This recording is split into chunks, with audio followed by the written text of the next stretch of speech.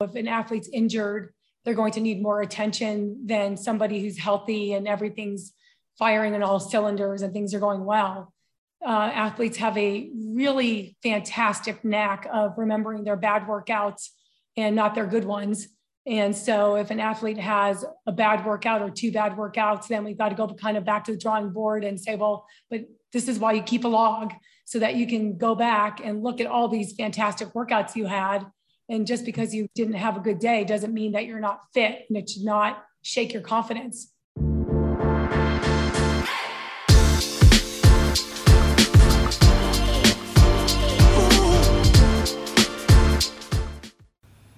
This episode of the Smart Athlete Podcast is brought to you by Solpri.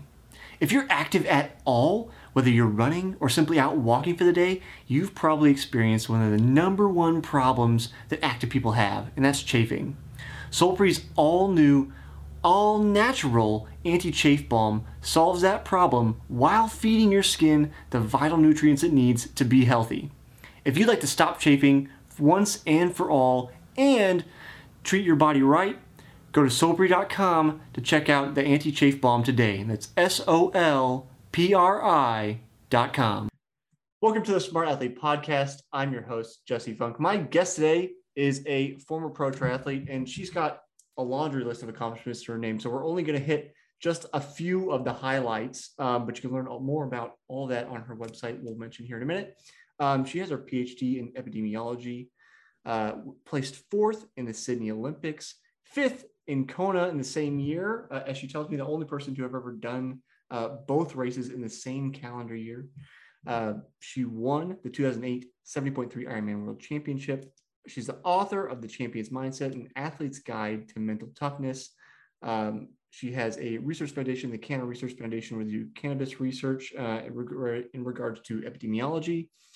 She's a founder of Race Ready Coaching. You can find her at racereadycoaching.com. Welcome to the show, Joanna Zeiger. Thanks so much for having me, Jesse. Yeah, thanks for coming on, Joanna. I have to confess that pretty much my show is pretty chill most of the time. It's just like kind of like we were doing before we got recording, we just hanging out, having a conversation. But unbeknownst to you, I was like, I want to stir up some drama. Unfortunately, I didn't get there, but I texted a mutual friend of ours once I saw you were on my calendar. I texted Barb Lindquist. And I said, Barb, I need some inside scoops. Like, give me the dirt. You know, do you have like a beef with Joanna? Like, give me something where, you know, we can create a little drama. She just laughed at me, said, let me think about it, and then never got back to me. So apparently there's no secrets to share or confront you about. I'm sure you guys are both like, you know, knowing Barb and knowing most pros, just great people, and the whole community seems like really good people. So it's more just me kind of jokingly asking for secrets or anything, but I wanted to share that with you because I was trying to find, you know, some tidbit that I couldn't find anywhere else, and Barb unfortunately didn't supply me with anything terribly useful. Oh, I'm so happy she kept our secret because I paid her off big time for that. Her sign an NDA and all that. No, I'm kidding. Barb was a great competitor, and she really raised the sport during the time that she was competing. And, you know, with her swim bike combo, she really pushed the envelope and made the rest of us work a lot harder so that we could stay up with her.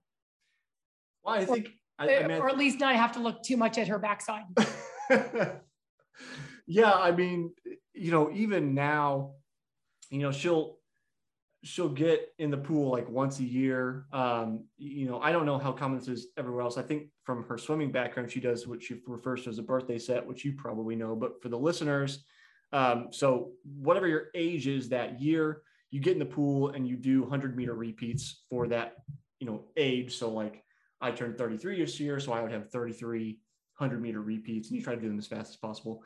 She'll tell me, you know, and the other people kind of in the group of where I met her, about like, you know, she'll get in and do her set, and she's still like so much faster than I could ever possibly hope to be, even though she's been, you know, retired for a number of years. And it seems like you're probably that way to some degree as well with, you know, some of the disciplines from triathlon. I was for a long time. I have not been in the pool in a very long time. I have a number of health issues that prevent me from achieving what I probably could achieve had I not had these health issues. Since I retired from triathlon, I did qualify for the Olympic trials of the marathon twice, and had a very good masters running career, and competed as a semi-pro as a masters. But right now I'm dealing with a lot of issues, and it's making exercise very difficult for me. So I can't run. I don't swim. And right now my best friend is my Peloton bike. And that is how I am getting most of my exercise, between riding the Peloton and going on walks. If you don't mind me asking, I'm always kind of curious about the transition from pro to non-pro. And then obviously, you continue to compete post transition. And as you mentioned, making the Olympic trials a couple times. Is there a mindset shift there? Like, what is it, if there is one? Like, how does that transition feel to you? Do you still feel like I want to compete at like the same kind of like mental space, or is it more relaxed where you're like, I'm not as worried about how things go? Well, when I was running seriously, I mean, I really cared because I had goals, and that was, I was still setting PRs in the half marathon and the marathon well into my 40s. And so I had very concrete goals that I wanted to achieve. And that was the 2012 and 2016 Olympic trials. And I was, training pretty hard, but not to the level I was training as a triathlete, because I had other responsibilities that also took my time. Now I don't compete at all because of these issues I'm having. And I'm not going to lie, I miss it. I don't want to be competing at the level I was. I don't want to put in those kinds of hours. I don't want myself that hard mentally or physically. I've been there and I've done that. And I have a very fulfilling life as a coach and as a researcher. And I will always be an athlete at heart. And because of that, I'll always have that kind of competitive spirit. And I just said to my husband the other day, like, I miss racing. And I don't know what racing would mean if I got back to it. I miss the atmosphere of being around like-minded people who are all sort of out there for whatever reason they're out there, but they're out there competing together on the same course. Everybody's goal is different, but they're all out there doing it together. And I miss that. With the caveat that I never raced at the level that you and Barb did. I didn't even quite, make it to the professional level. But I too have moved away from triathlon and back in favor of running, largely for time reasons. And I was talking to my wife about our kind of local races this weekend, and I just went, I do kind of miss it. There's just something about being out, like, even if you, as you mentioned, I have this kind of feeling like, I don't know that I want to hurt that much or put in as many hours as it takes to be as good as I'd like to be. But there's something there that it seems like it's hard to get anywhere else, even if like you only see those people occasionally, or in my case, only at a race a couple times a year. There's something, I think electric maybe is a little overused, but still, relevant here, that it's like a hole that you can't quite fill with any other activity. Yeah, I think that you forge friendships in triathlon that are very different. And I found that in running too, that I, made some very close friendships because we're spending a lot of time with certain people. And especially if you're training for longer distance, when I was training for marathons and you're going out for 20-mile runs, or you're doing very hard interval sessions, or when I was doing Ironman and you're doing 5 and 6 hour bike rides, it's a long time to be out there with other people. So you end up having very deep conversations, and you get to know somebody on a level that you wouldn't otherwise, because of the amount of time and the mutual suffering, but also the mutual goals. And it's just such a different interaction than you would have if you were just to go out to dinner with somebody. Sometimes it makes me wonder, and I agree with you, the idea of like shared suffering kind of brings us together. which always brings you back to the military a little bit. You know how like military people seem to be, you know, their own family. It's like that shared suffering of that experience. Yeah, even if it's just like going through basic. So then I wonder, like, is that the best way to like make cohesive friendships? It's a lifestyle that I've been through. So I'm like, is there a better way? Is that the only way? You know, like, Well, but it's still fun. I mean, Yeah. you know, ironically enough, I spoke to one of my former coaches yesterday, Troy Jacobs. When I lived in Baltimore, he coached me, and we hadn't spoken in ages, and we were kind of reminiscing about the good old days. And even though we put in a lot of hard work, and that there was, you know, shared suffering, we were both said it was so much fun. Like, we missed those good old days. Not that we want to go back to it, but we look upon them very fondly. And that, you know, a lot of those rides, even though they were hard, we had fun on them. And the swim workouts, they were hard, but we had fun. And we'd go to the track and we'd work our butts off, and it would be very difficult, but it was still fun. And so, yes, there's shared suffering, but if there isn't fun behind it, then it's not worth it, because it is so hard and so much work. And that's why I always, you know, say to people, train hard, have fun. Like, the fun part is something that people miss. And I can't emphasize that enough. I mean, I write about it in my book. I make sure that my athletes, you know, yes, you have goals, but are you having fun? Because when I was writing my book, I interviewed athletes. I listened to tons of podcasts. I read tons of interviews of world champions and Olympic champions. And one of the common themes I found was that fun, like, they enjoyed it. And once the enjoyment went away, their performances diminished. And so even though you're suffering, there has to be fun at the base of the suffering. No, I couldn't agree more. And that is, with many of the guests I've spoken with, that is a very common theme, from like the amateurs I talked to all the way through, you know, your level, the Olympic level. The people that stick with it, and then that I end up talking to, definitely find enjoyment within there. And, you know, I know that a lot of people who haven't experienced that look at, say, endurance athletes in particular, and go, how could that be fun? And you go, it's just my thing. Like, I don't know that I analyze it deeply enough to go, like, at a base, like, there's something genetically inside my head that goes, this is why it's fun. I just go, you know, like, some people like music, some people like art, you know, some people like smoking cigars. Those aren't necessarily my things. I like doing this, so I do it, you know.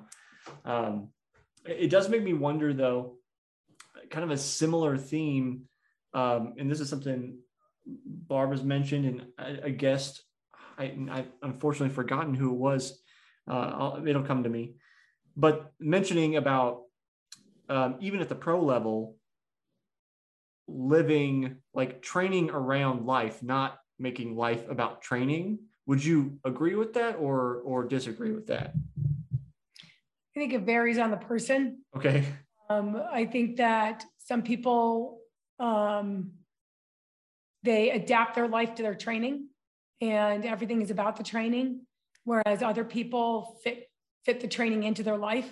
To me, I mean, when you're a professional, you know, that is your life, you know, your livelihood. And even though I was in graduate school, and then I was coaching, and then I was, you know, working at CU Boulder, and I had other jobs outside of triathlon. Triathlon was still my main job, if you will.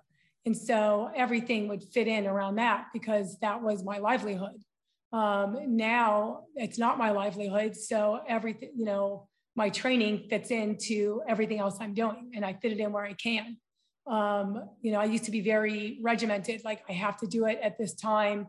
I've got to get this done at this time, whether, you know, because it was scheduled, like I was going to a master's workout or a track workout, or I knew that I had to get it done by X time because I had a meeting.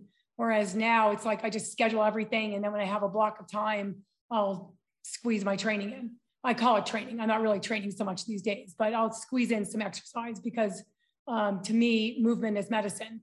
And I need it both mentally and physically, even though it's not to the level at which I desire or at which I know I am capable. It's still better than doing nothing. Yeah. you kind of touched upon something I wanted to ask you about, because I just noticed the timeline, and that was you were racing professionally while finishing your PhD. Two things which many people might find difficult on their own, but then you were combining them. Do you recall that period well? Can you talk to me about kind of what that looked like, and maybe the stress of life trying to do those simultaneously? So I started my PhD in 95, I think, or 96. And I was an amateur at the time. I must have started in 95. And I was an amateur at the time. And then in 1997, I was the amateur athlete of the year. I placed top 10 overall in Kona. I think I was ninth as an amateur. And at that time, everybody went off together. There was like no pro wave. It was just the gun went off, and all 15, and it was 1,500 people, and all 1,500 people just went off together. So you really had a good idea. Like, it wasn't a separate race. Like, we were all racing together. And I also won my age group at nationals for short course. So I kind of felt like I had maxed out what I could do as an amateur that year. And so I was confronted with this very difficult decision. Well, do I go pro and see how I can compete against people who are better than me and step it up a level? But I'm in graduate school and I don't have the same flexibility to go to training camps and to travel around the world to races. Or do I stay an amateur? And, I know what that path brings, because, that's the path I'd been down. And eventually I decided to turn pro in 98 was my first year as a professional, because I decided, if it doesn't work out, I'm not signing my name in blood that I'm going to be pro forever. If it doesn't work out and I can't find the time, or I'm not successful, or it's too stressful, or my academic work suffers, I could always go back to being an amateur. So I decided to bite the bullet and get my pro card. At that time, I did not know that triathlon was an Olympic sport. I was really focused on Ironman. I got a tutorial very quickly on the ITU and how things worked, and which is evolved over time. I mean, we're talking a lot of years ago. And so there's been a major evolution in how people qualify for the Olympics, but the ITU is still around, although now they're called World Triathlon. It was a very good decision, but it was not an easy one. And I remember writing my dissertation while I was in Sydney at the Olympics. So sitting in the Olympic Village, presumably writing your dissertation? Well, this is before so triathlon was the first sport. The women's triathlon was the first medal sport of the games. Okay. And was the first time that triathlon was contested in the Olympics. So we got there a few weeks early, and we stayed in a town called Wollongong. The Olympic Village wasn't officially open yet. And there really wasn't anywhere to train for triathlon near the village anyway. So we went to a place that was more amenable to the kind of training that we needed. And there were other teams there. There were some track and field countries that had track and field athletes that stayed there. I think there were some other triathletes.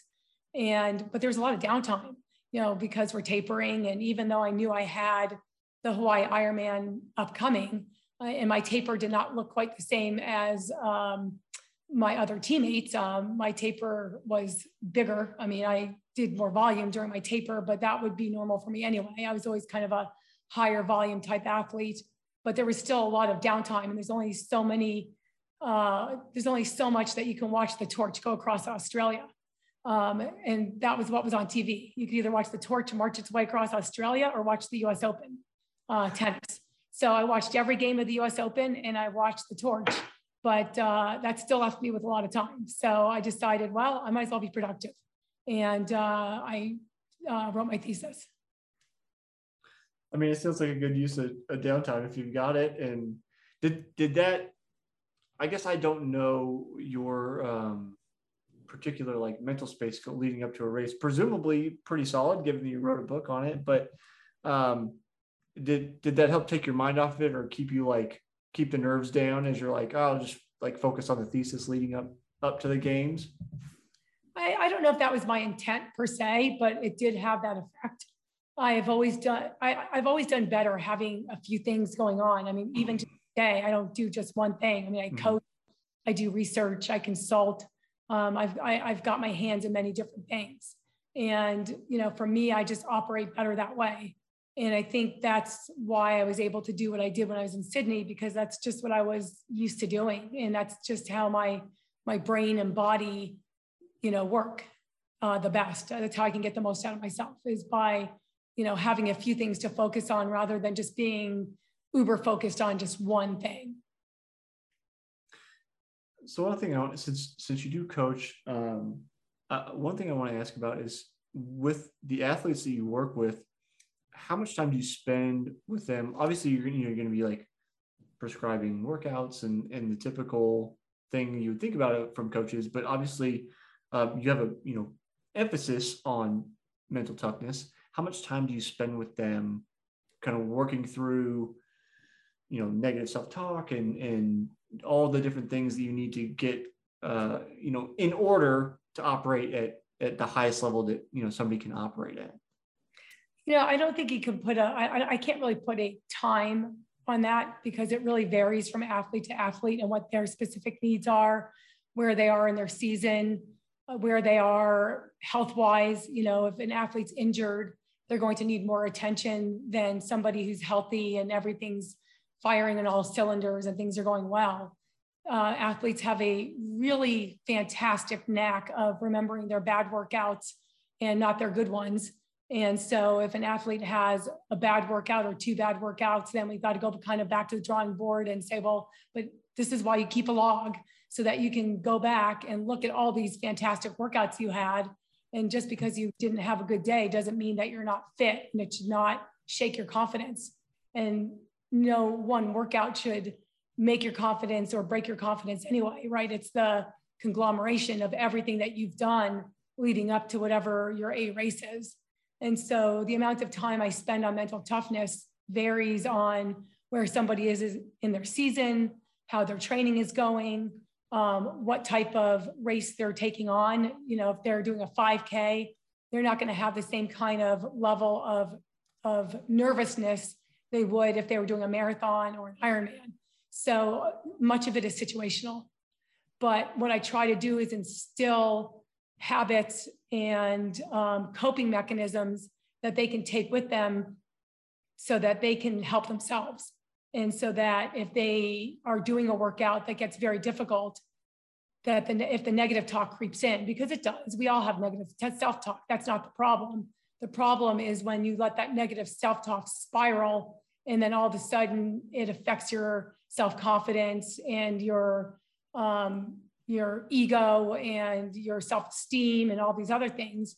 And so it's being able to recognize that you're having the negative self-talk and then being able to rewrite that script into something more positive on the fly.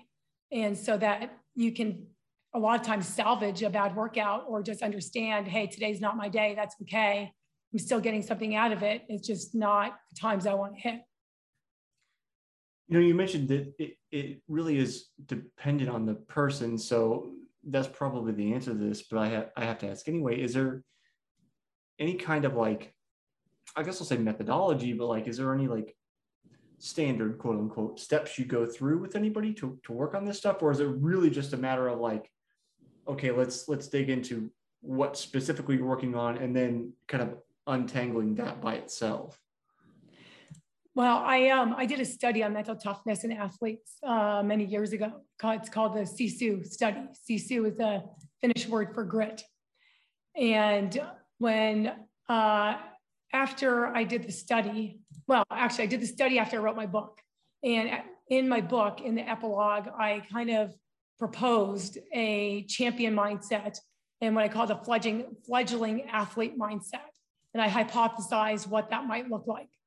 And one morning I woke up and said, gee, wouldn't it be interesting to actually study this and see if these things are true?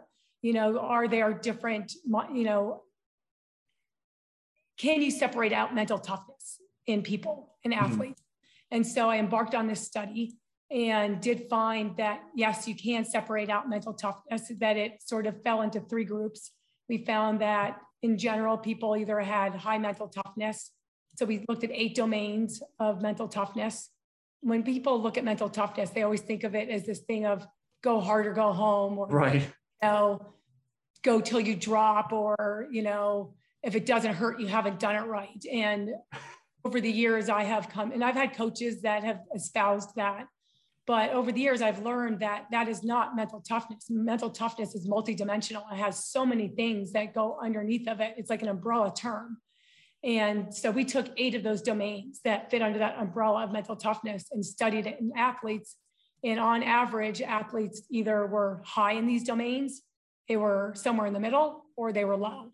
So that doesn't mean that you could be high in some and low in others, but on average, that's what we found. So we call it high mental toughness, moderate mental toughness, and low mental toughness. And for lack of better terminology, I don't like to put a value judgment on it. I mean, if somebody's low mental toughness, it doesn't mean that they're a bad person, they're a bad athlete or anything. It's just that they need to work on their mental skills. And so I wanted to figure out, well, how does somebody determine what their level of mental toughness is? So I created the Sisu quiz, and I will send you the link that you can put in the show notes so that people can take it. Yeah. So if you want to take it, if you're on YouTube, go down to the description. If you're on another platform, wherever the description is on your particular podcast platform. Right. So people can click on this link. They will take this quiz. It will tell them their overall level of mental toughness, and then we'll tell them which of the specific domains they are high, medium, or low. And so that's where I always start with athletes, is by giving them this quiz so that we get a baseline measure of, well, where are your deficits and where are you good, and working from there and trying to turn those deficits into positives and making sure that the positives stay positive. One of the things that I find with so many athletes that stands in their way is perfectionism. And that goes along with a lot of the things that I have found with the quiz results, that athletes have this desire to be perfect. And there is no such thing. You cannot be perfect. We're human beings. We are prone to mistakes. And we have to accept that. And once we can accept that we're not going to be perfect, it makes the whole notion of mental skills training and working on these things much easier, especially things like building self-confidence and the negative self-talk. You know, if you're expecting perfectionism from yourself and then you make a mistake, well, you're going to go into the spiral of negative self-talk. Whereas if you don't expect it in the first place, and you know that I'm going to try my hardest, but I am going to make mistakes here and there, it's not going to shatter your confidence in the same way. Is the tendency towards perfectionism, do you think or find that that's triathletes in particular, or is it more broadly applicable than that? Because I know that I would say, if I want to make a blanket statement, obviously nothing is 100% applicable, that triathletes are the group is full of like type A personalities. So is it accurate to say that that's who we are, or you know, because I haven't really done much outside of endurance sports. Would it apply more broadly than? It applies very broadly. I've actually worked with a lot of adolescents, and they're not triathletes. I've worked with people from all different sports, and perfectionism is pervasive in sports in general, probably pervasive, you know, just in general. I think that if you were to look at academics, there are a lot of people who are perfectionists with their academics. You know, we happen to be focusing on sports. And so, yes, I've seen it in kids as young as 11. I've seen it in all different sports, you know, winter sports, track and field, hockey, you name it, I've seen it. So it's, and you know, a lot of people will blame parents, especially when you're working with adolescents, but I've spoken to the parents of all of these kids before I speak to the kids. And it's, you know, people would like to put the blame on the parents, but a lot of times most of the time it's coming from the kids themselves and their desire to achieve whatever it is they want to achieve. And that if they can't achieve that, then they feel very badly about themselves. And if it's not rectified at a young age, then they take that with them into adulthood. And so it's something that cannot be addressed too young, because if it's not addressed at a young age, then it just follows you throughout the rest of your life.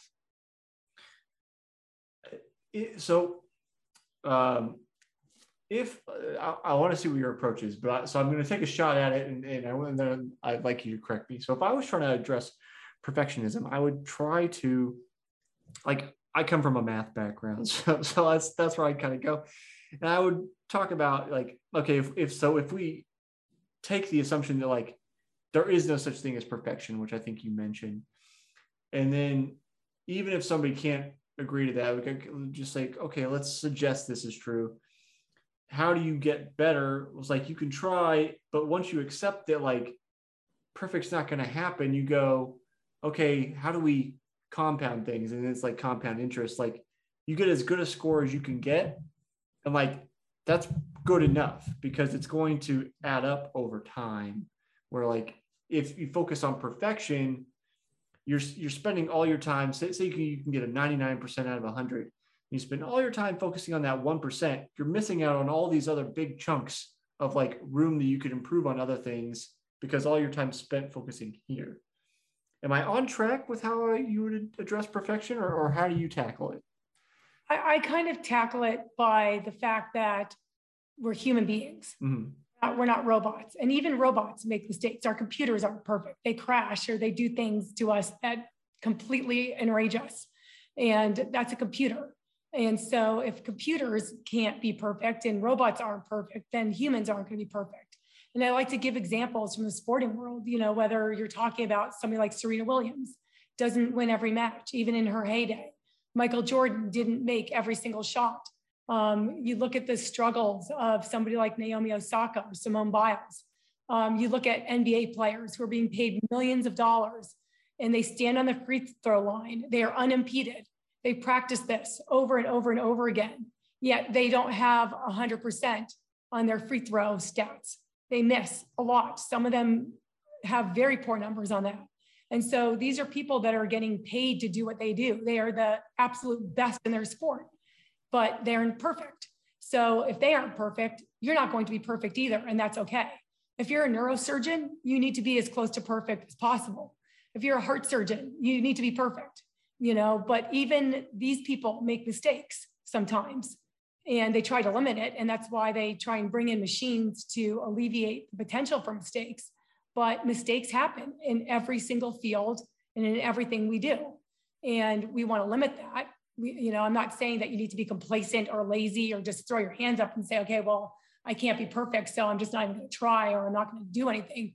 I'm not saying that at all. I'm saying that you have to try your hardest, get the most out of yourself, understand what your limitations are, but also know that not everything is going to go the way you want. You're going to have bad races. You're going to have bad workouts. You might even have bad weeks.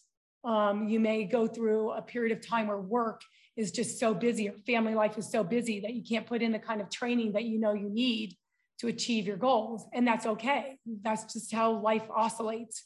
And it's being able to recognize that and then changing the script that you have in your head around perfectionism and what you tell yourself when you make a mistake.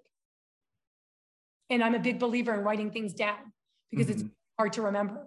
So what I like to do is have people have often recurring negative thoughts. And so I have them write down, well, what is the negative thought? And what would you like to substitute it with that is more positive?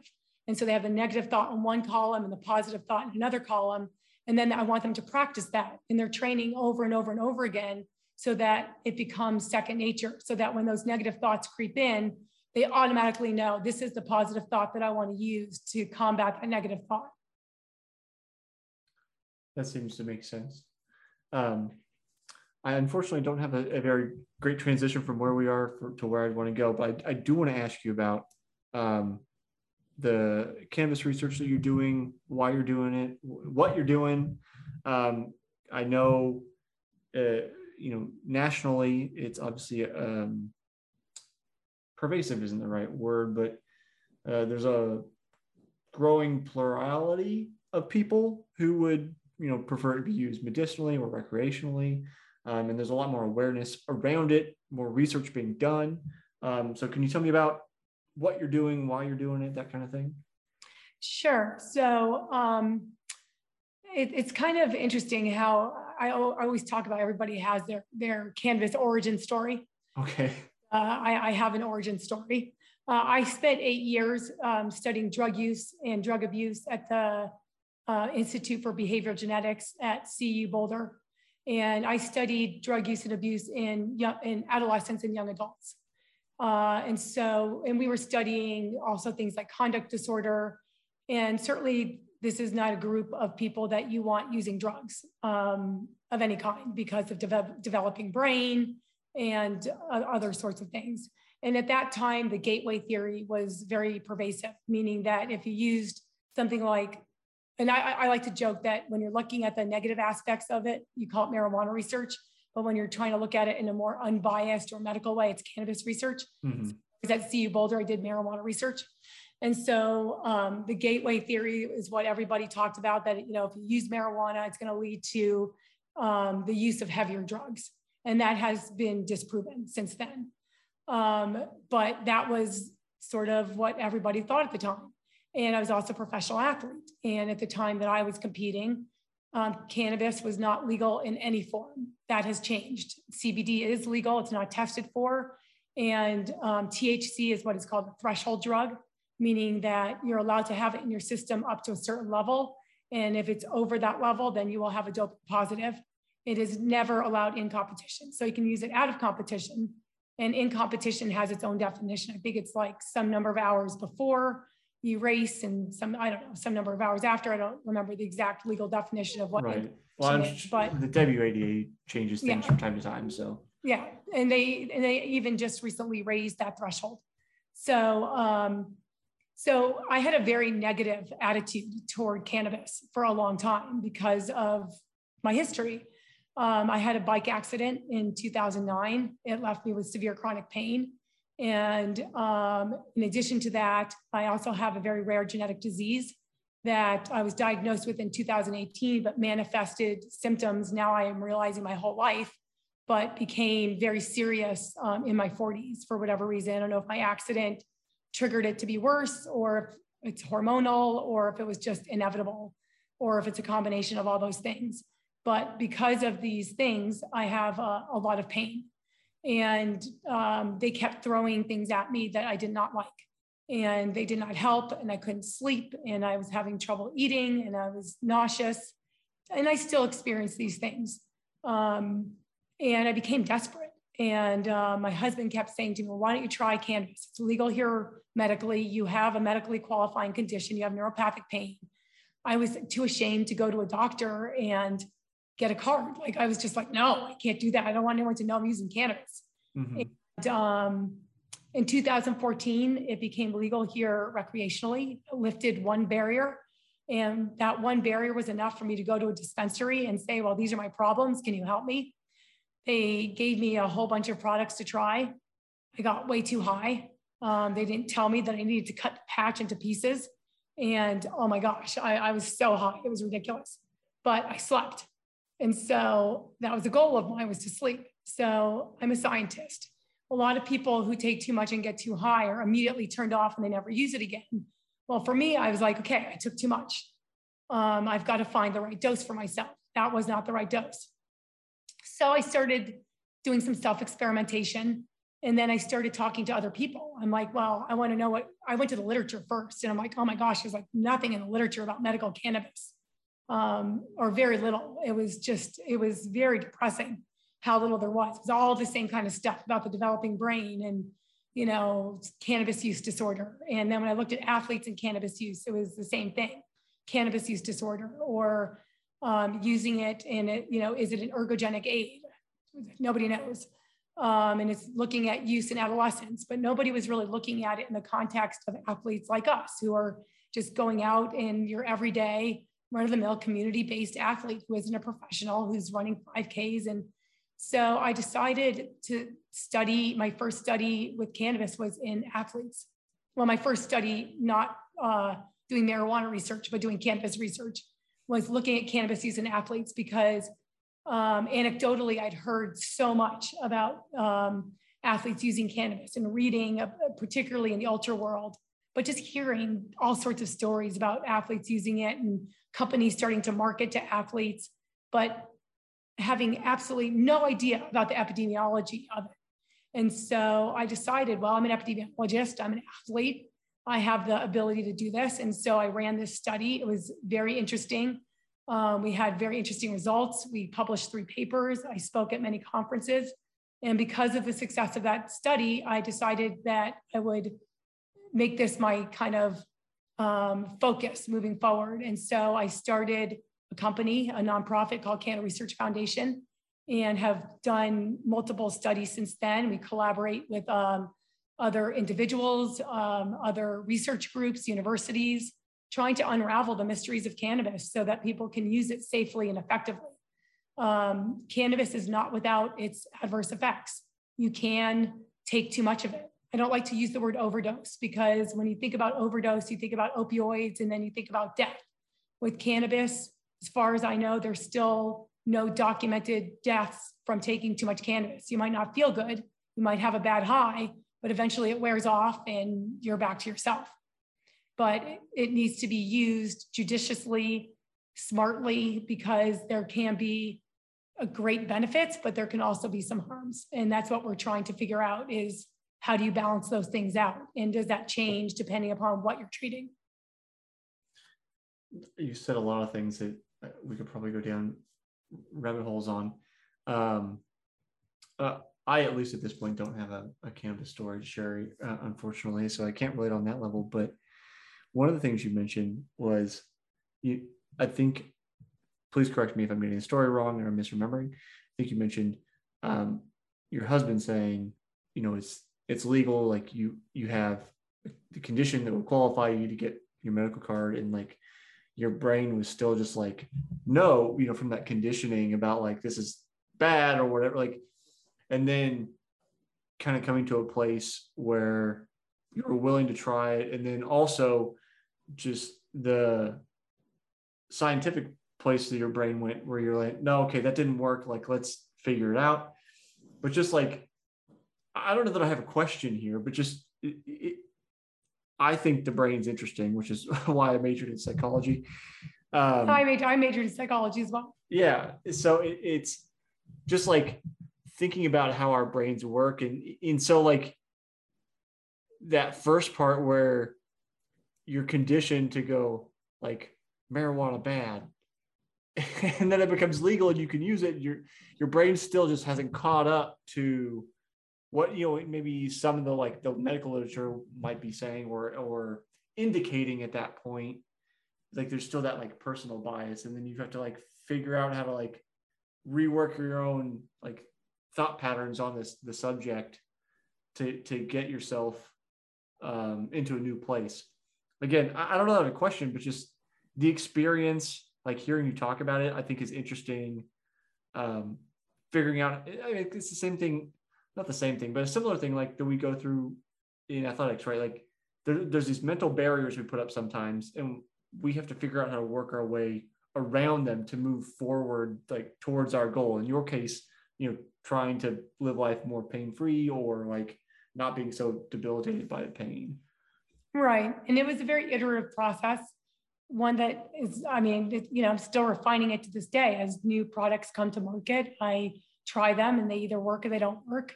Some days I need, more cannabis than others. I don't have like a strict regimen of what I do. I use it based on how I'm feeling. And so if I'm having a particularly bad day, I might need more than if I'm having a good day where I might need very little, but I always need sleep. My sleep is very disrupted because of pain. And now I have long COVID, in addition to all the other medical maladies that I have. And so my sleep is just very difficult for me. Yeah. And cannabis very much helped me for that. Yeah. As I know for a lot of people. Yeah. That's one of the things I've heard for sure. Joanna, as we're starting to run down on time, there's a thing I do, which is for each season of the show, I come up with a singular question that I ask every single guest for that season. So, you've got different kinds of these. So I'm hoping you've got a good answer. But my question this year is, how do you celebrate your wins? How do I celebrate my wins? I appreciate them. I just, I had I'll give you an example. I had a paper published in a journal recently And when it was accepted, I was, and it's not the first paper I've ever had accepted, but I'm no less excited today than I was when I first had a paper accepted. And so wins don't come a lot. They are hard to come by. You have to work very hard to have a win. And so I appreciate every win that comes my way. I savor it, and I appreciate the work that went into it. And when you talk about wins, wins build confidence. And so wins can be big or they can be small. And one of the things I talked to about my athletes, going back to the whole mental toughness thing, is I have them keep track of daily wins. And wins don't have to be big. If wins can be small. It could be, I didn't want to go do this workout today because I was tired, but I went and did it, and I actually ended up having a good workout. Well, write that down. That's a win. And savor that moment so that, at the end of the week, you can look at your list of wins and say, wow, look at all these great things I did. I won a lot this week. I'm having a good week. My confidence is good because of that. And it doesn't always have to be sports related. It could be anything, it could be family related. It could be when I work with kids, I'm like, do you help your siblings with their homework or whatever? I try and give people some ideas of where those wins can come from, because people are so focused on sport. They think all my wins have to come from sport. And I'm like, but life is bigger than sport. And so I think that wins are important and they have to be recognized. And if you're somebody that can't appreciate your wins, write them down so that you can see them and go back and look at them and see how much you've accomplished when you may have thought that you haven't. I think that writing things down is such a crucial step that a lot of us miss. I don't know that now I'm thinking about starting a new practice of specifically writing wins down. One of the things on my desk here, one of the things I've done this year, because there's so many days I felt like I'm so busy and I didn't get anything done. I just feel empty at the end of the day. And what did I even do? I have this, I know it's hard to see, but I have this calendar. It's a weekly calendar. And I write down what I did that day, what did I accomplish, which are kind of wins in that some sense. But it's just the act of writing it down. I can go my whole day was full. I got so many things done. I feel so much more satisfied at the end of the day being it's all full. Because before I have a to-do list, I check it off, it disappears. I'll forget that I even did it versus I'm adding it here. And I think maybe, I need a different planner, but maybe I start writing down the wins in particular for days, along with some of this stuff. And just, I don't even go back and look at the previous weeks, but I think there's definitely something to that of the physicality of putting it down so that you can go back to it, but something solidifies it, at least for me, through that action. Yeah, I agree. It's just like what I was saying with people with their logs, that they remember their bad workouts, but not their good ones. It's the same thing with the wins. You remember the crap, but you hardly remember the good things. And, yes, our days are really busy and it's hard to remember what you've accomplished because you feel like, well, I wasted my time today, or I did busy work, or I did X, Y, Z. But then when you sit down and say, but I accomplished this and I accomplished this and I accomplished this, it's like, wow, I actually did have a good day today. I had 3 wins. That's a pretty darn good day. And you're right. I mean, writing them down solidifies it. Even if you never go back to look at it, you know that it's there for you if you do want to go back and look at it. Yeah. Jonah, where can people find you, get in touch with you, all that kind of stuff? They can just send out the bat signal with a big Jay-Z. just light up the sky with that and I'll come with my cape and everything. No, you can find me on my website, joannazeiger.com or racereadycoaching.com, or you can find me at cannaresearchfoundation.org. I'm on Twitter, Facebook, and Instagram. So you can find me in any of those places at Joanna Zeiger, and then Facebook, Joanna Zeiger Shank. It's hard to miss me. Got this curly head of hair that you can see coming a million miles away. And by the way, this was all straight before I started using cannabis. Not kidding, totally kidding. Jordan, thanks for hanging out with me today. It's been a pleasure. Thank you.